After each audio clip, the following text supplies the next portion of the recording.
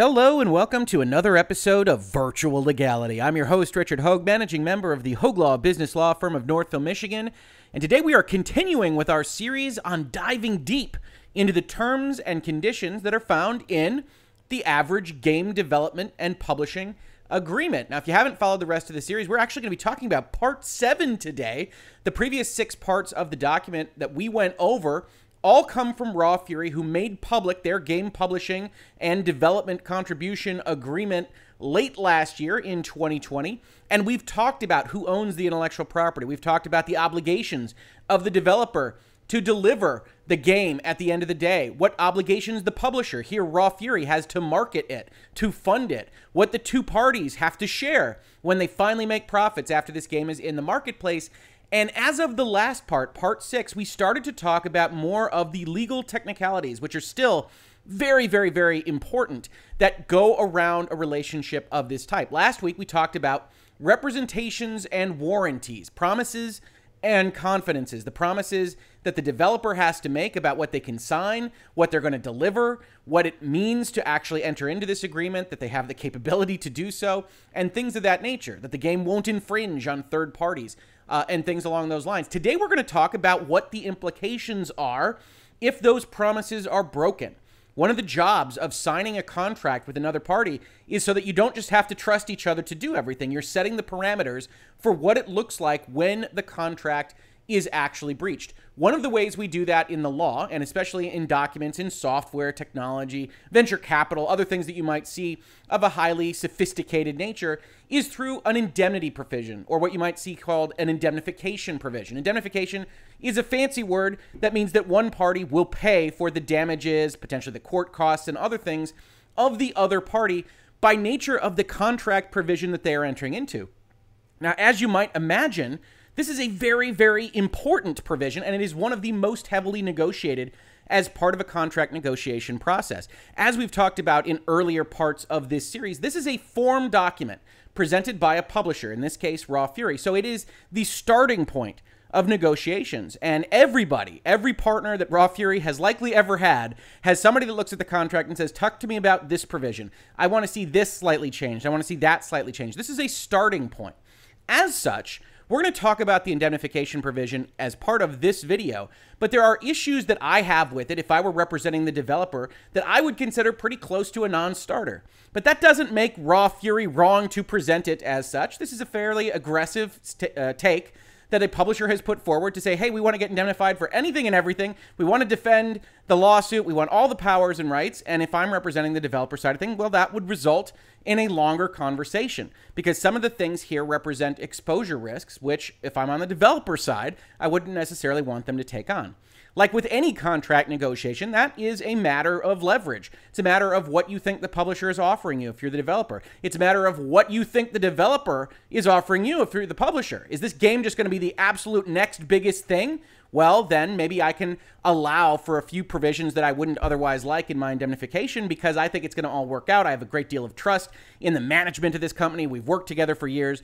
All of these things play into sitting on the opposite side of a table from someone and talking about these terms. So when I say this, this doesn't change the fact that I think that the overall document is a relatively fair one for a developer to consider. I don't see a lot of red flags that say, oh my God, don't ever work with this publisher. But there are, like in any form document, we wouldn't expect Raw Fury to negotiate against itself when they propose a document of this type. There are provisions that I would speak out against fairly strongly if I were negotiating something against them, and this indemnification provision is one. Now, because of the importance here, because there are dollars potentially changing hands, there are exposures and liabilities that could be betting the company, especially if you're on the smaller development side. This is one video where we're only going to talk about one section of this agreement, Section 21. And we're going to take our time with it because it is so important. After this, we're going to talk about things like the termination provisions and the miscellaneous provisions to really button up this entire document. But this is one area where I thought it was really important to just talk about one concept. So let's begin. Indemnity, Section 21, subsection A. Developer does hereby indemnify, save and hold harmless publisher and publisher's subsidiaries, affiliates, licensees, assigns, officers, and employees from any and all loss and damage, we're going to skip the parenthetical for a second, arising out of or in connection with any claim by any third party based on facts or alleged facts inconsistent with any of the warranties, representations, or agreements made by developer under this agreement, or any breach of or act by developer which is inconsistent with any of the warranties, representations, or agreements made by developer under this agreement, and agrees to reimburse publisher on demand for any payment made or loss suffered with respect to any claims or act to which the foregoing indemnity applies. Clear as a whistle, right? You barely need a lawyer for this. I'm just kidding. Every indemnification provision looks like this. This isn't Raw Fury's problem.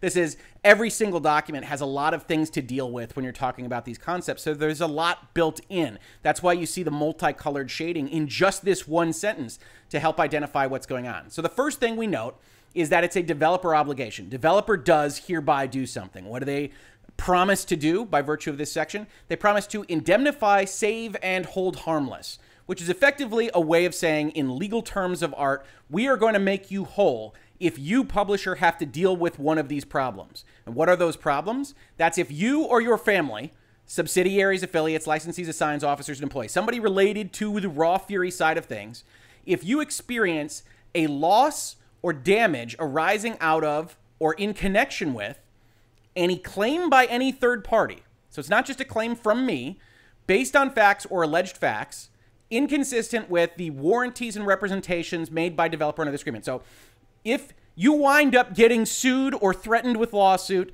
and you've got potential damages that are claimed by a third party arising out of my breach of the promises that I have made to you under this contract, then intuitively it is fair that I make you whole. Right? If you somehow got in trouble because I promised you that I could sign this agreement, or I promised you that I was complying with the laws, and some regulatory agency says, oh, they weren't complying, we're going to bring Raw Fury in because they're a deeper pocket, then this says, okay, if we're going to fund your game and you get us into trouble in this way, you're going to pay for it for us. You're going to indemnify us, save and hold us harmless. You're going to make sure that we are made whole in that particular circumstance.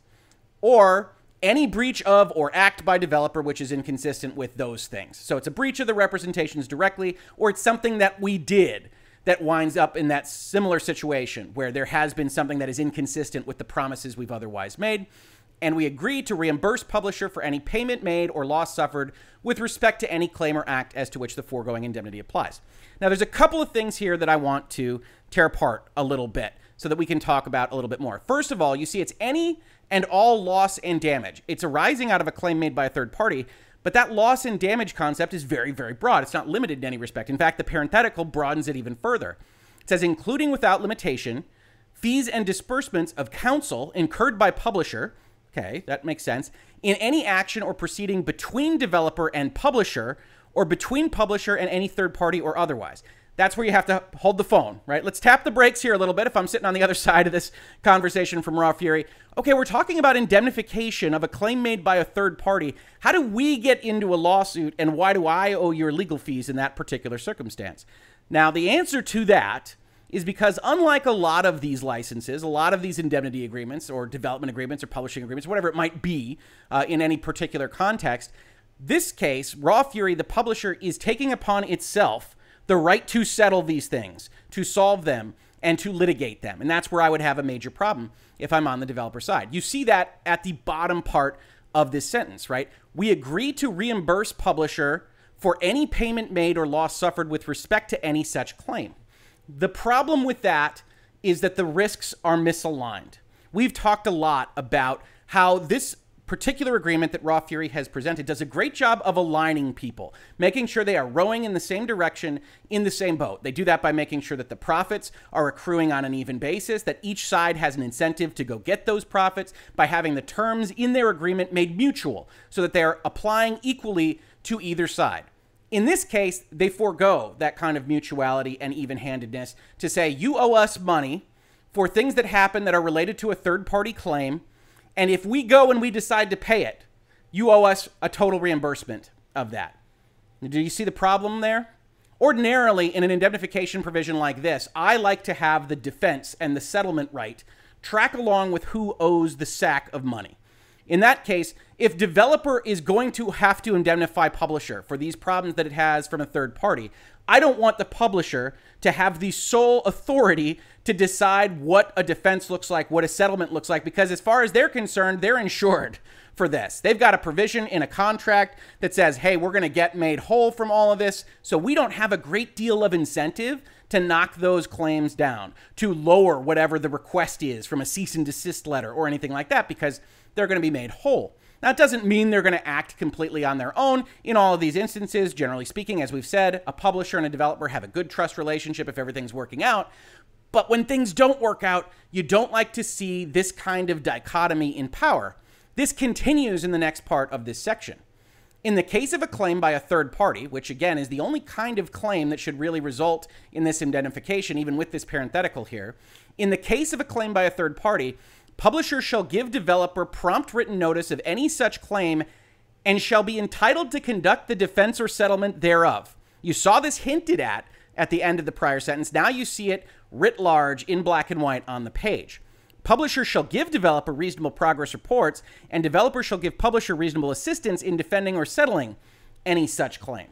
Now, ordinarily, the way I like to see this, the way it is more often seen, to be totally honest with you, is that if there's an indemnification provision like this, developer gets the right to defend, gets the right to settle as long as that settlement doesn't result in the other side having to do something that's injunctive or equitable, or having to pay something more than the indemnification if the indemnification was capped or somehow could otherwise leak to the other party. The defense here, the developer would get those rights to litigate on its own behalf since it's the one holding the bag. And then the other side, in this case the publisher, could pay for its own additional counsel, co-counsel for that defense if it saw fit to do so. That is the much more standard way of approaching this. And if this were faced to me on the other side of the table, I would say, no, come on. If I'm going to indemnify, then I get the right to defend. I get the right to settle. We'll make sure you're protected so it doesn't leak over to you, but you don't get the right to sign checks for me. And that's really one of the first major areas in this contract where I've said, okay, Raw Fury, you did something within market standards. I've seen people sign documents like this. More power to you. It's your form document. I would tell my client in this particular circumstance, well, you got to be very careful when you sign something like this because there's virtually unlimited exposure and they have no incentive to lower that exposure for you. So that's one of the big issues here, but that's how an indemnification provision works. You have the developer promising to pay the publisher. If something happens, a third party comes out of the woodwork, sues probably both the developer and the publisher says, hey, it's not our fault. They broke their promises to us. You say, yep, that's true. I will indemnify you for the promises that I broke. We'll see later on in this section that Raw Fury agrees to do pretty much the same thing back to the developer, although it doesn't matter as much when their primary responsibility is payment of money and marketing, and they have all this language in the document that allows them to determine what good marketing looks like. It's much harder for the publisher to break its promises here than it is for the developer who has to deliver a video game. It has to be bug-free. It has to not infringe on others' intellectual property, other things. They're the party that's actually creating something. It's much more likely that they'll have trouble with the indemnification provisions or the reps and warranties. Continuing with Section B, we talk specifically about infringement. This is one of the major areas when you're creating software, really if you're creating anything, and you have a contract with another party about that creation.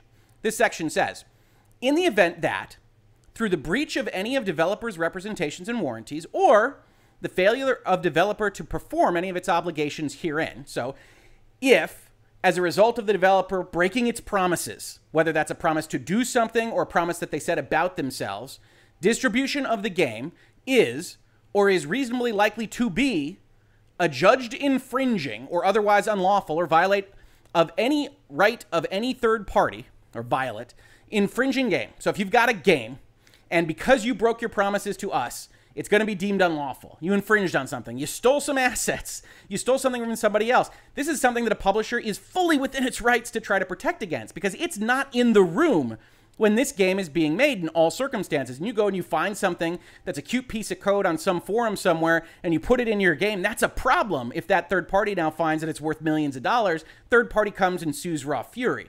Raw Fury says, whoa, we've got a problem. If it looks like it's going to be infringing, you're going to fix it. How are you going to fix it? This section tells you.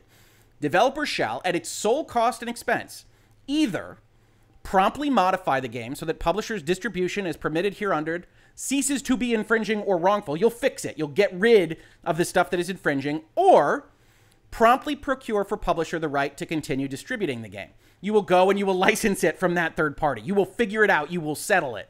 And you will make sure that we have the rights that you told us we would have when you agreed to this document with us. Now, there's a couple minor issues here. I think this is a pretty normal kind of circumstance for an infringement.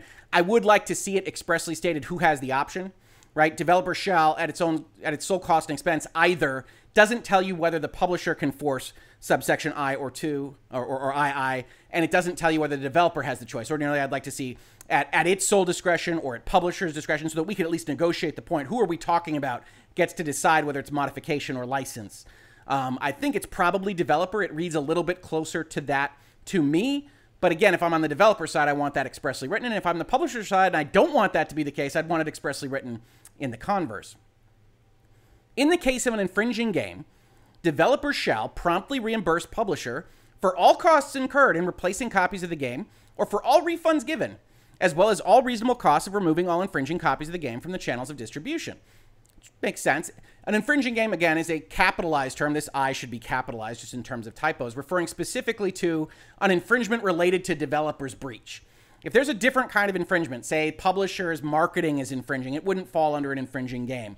If it's somehow combined with another publisher game or in some other facet that isn't related to developer's breach, wouldn't fall under this definition, so we don't have an issue there. So if it is developer's fault, it makes sense that developer would have to compensate publisher for getting the thing off the shelves so that it doesn't continue to incur legal expenses. Publisher shall be entitled to offset any royalty or other payments due to developer under this agreement against any sums owed by developer to publisher under Clause A. So, hey, if you owe us money for going and having to do what amounts to a recall, then we get to offset any money we owe to you, whether in terms of royalties or distributions or anything else as a function of this agreement or any other agreement. Look, we're two parties, and if we have a bunch of different documents, we can offset charges against you against anything we owe to you in any capacity. It's a little broad, and maybe we would talk about that depending on the network of contracts that these two parties have. But again, it's perfectly understandable where if we have to incur these costs, we get to offset it. Might want to have some kind of audit or check right so you make sure that the publisher is properly telling you the amounts that are being incurred under the subsection. Otherwise, offset. Totally normal and understandable. And then subsection C here, following the commencement of any litigation covered by this section, in which publisher is named as a defendant, publisher shall be entitled to withhold royalty payments and all other sums payable to developer, hereunder pending the outcome of such litigation. Now, that's another major problem, right, for the developer. And again, it's probably warranted, but it's one of those where we'd have to talk about it if we were in the midst of a negotiation here, which says, okay, you don't think you infringed. Somebody just comes out of the woodwork and they make this outlandish claim. You've got an indemnification responsibility, you've got a fixed responsibility, you've got an offset right coming to the publisher, but also you have this pause here at the bottom. If there's a litigation pending and we don't know who's going to win, even if we think we've got every chance in the world, publisher says we're holding off on paying you. Understand that at the same moment in time, publisher might be making all that money in terms of gross revenue from the game actually being out there in stores while the litigation is pending. And so it's not an entirely equitable solution for this, but you do understand where Raw Fury and other publishers are coming from, which is to say, in the case of an infringement, there's such a major potential exposure, a major prospect of liability that they want to make sure that they aren't left holding the bag. Even though they have this contract indemnification right, it doesn't much matter if the developer goes under. So it doesn't want to be making these checks and payments in advance when this litigation could sweep them all away.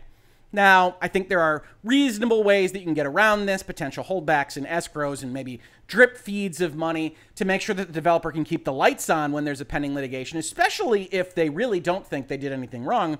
As we've talked about in virtual legality, there can certainly be infringement and intellectual property claims and patents and other things that are not terribly strong in their nature, that there are challenges that are people trying to leverage their position to go and get money from something that is majorly successful.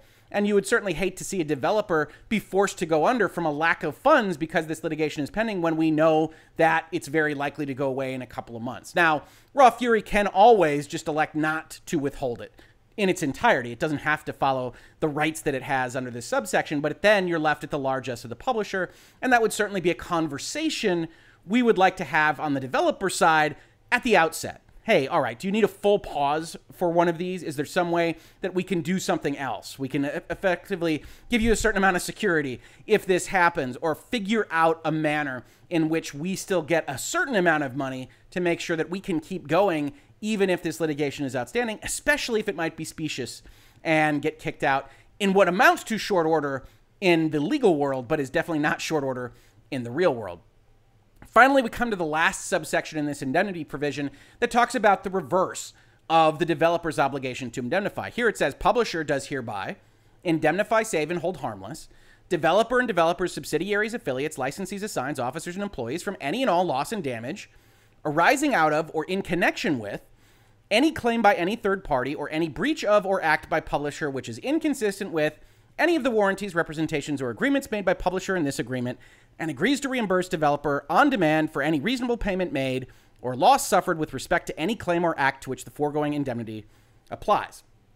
Now, we don't have the bottom half of this language here, right? We don't have this talk about who controls the defense in such a circumstance. Certainly, based on the precepts of mutuality we've seen throughout the agreement, one thing that I would like to see, regardless of which way it goes, is that Section A here should match Section C. This is a common refrain when you're negotiating indemnification provision. In fact, you can see certain differences in the language here, even describing what damages and what types of claims will be defended against. I think they wind up in roughly the same place. The problem is, by having any sorts of different words here in C rather than in A, you introduce the possibility of ambiguities. And if you are talking about money changing hands and responsibilities and exposures, especially ones that could scuttle the entire enterprise, you don't want those ambiguities at all. So one of the things I would like to see in an indemnification provision of this type is maybe make this whole section mutual, make it so that it's both of either party shall defend the other from all of this stuff, make it so that it's all the same language, that we get to see who controls the defense in each case,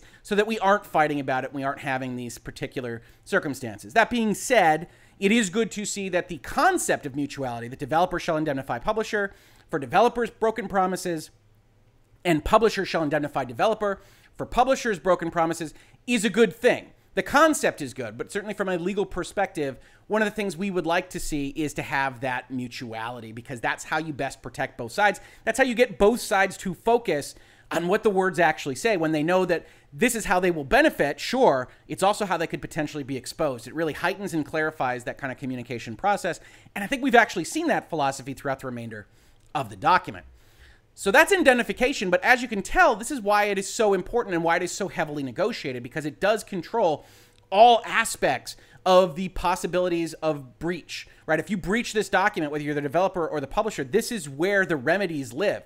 And this is also a place where in other kinds of documents, depending on how much money is at stake, what the kind of prospect of paying that money to the other party is, whether it's in the development phase or the marketing phase or elsewhere, you might see even more bells and whistles here. You might see specific caps. You might see specific reps and warranties treated differently than other ones, specific survival periods that might match certain warranties and certain promises. And so this is actually a fairly simple version of an indemnification provision. I think that's great, but certainly it's introduced some concepts that I think are potentially problematic, not the least of which is this concept that publisher will have the right to control the defense or settlement of something that the developer owes the cash for. That, to me, is pretty much unworkable. If you're going to indemnify, you should get the right to defense. That cuts both ways. I think certainly on C, publisher should get the right to defend if it's the one that would have to cut the check at the end of the day. And I certainly think we could see that mutuality in an agreement of this type. But that's indemnification. That is paying for problems, as we said in the thumbnail of this video. After we've talked about this now, we are through part 7 of this 10-part series. Next, we're going to be talking about the term and termination provisions of the agreement. That is the last material, substantive section of the agreement. Then you will have gotten through all of it if you've watched the entirety of this series. Part 9 is all the rest, where we talk about miscellaneous provisions, some important ones, what's going to be the controlling law of the contract, where you have to sue, whether there's an arbitration provision, things along those lines, but very easy to kind of discuss amongst the parties as part of that negotiation process. Finally, we'll finish up by an overview of everything that we've talked about in this series and conclude our first long-form 10-part deep dive into a contract. Many thanks again to Raw Fury, of course, for making this contract available. You can see a link to it directly in the description to this video and the rest of the videos on this series. If you like this, please consider supporting the channel, liking, subscribing, seeing our support outlets in the descriptions to these videos. We love to talk about the business and law of video games, technology, software, and pop culture in general. If you caught this on YouTube, thank you so much for watching. And if you listen to it as a podcast, thank you so much for listening. And I will catch you on the very next episode of Virtual Legality. Virtual Legality is a YouTube video series with audio podcast versions presented as commentary and for education and entertainment purposes only. It does not constitute legal advice and does not create an attorney-client relationship. If you have legal questions about the topics discussed, please consult your own legal counsel.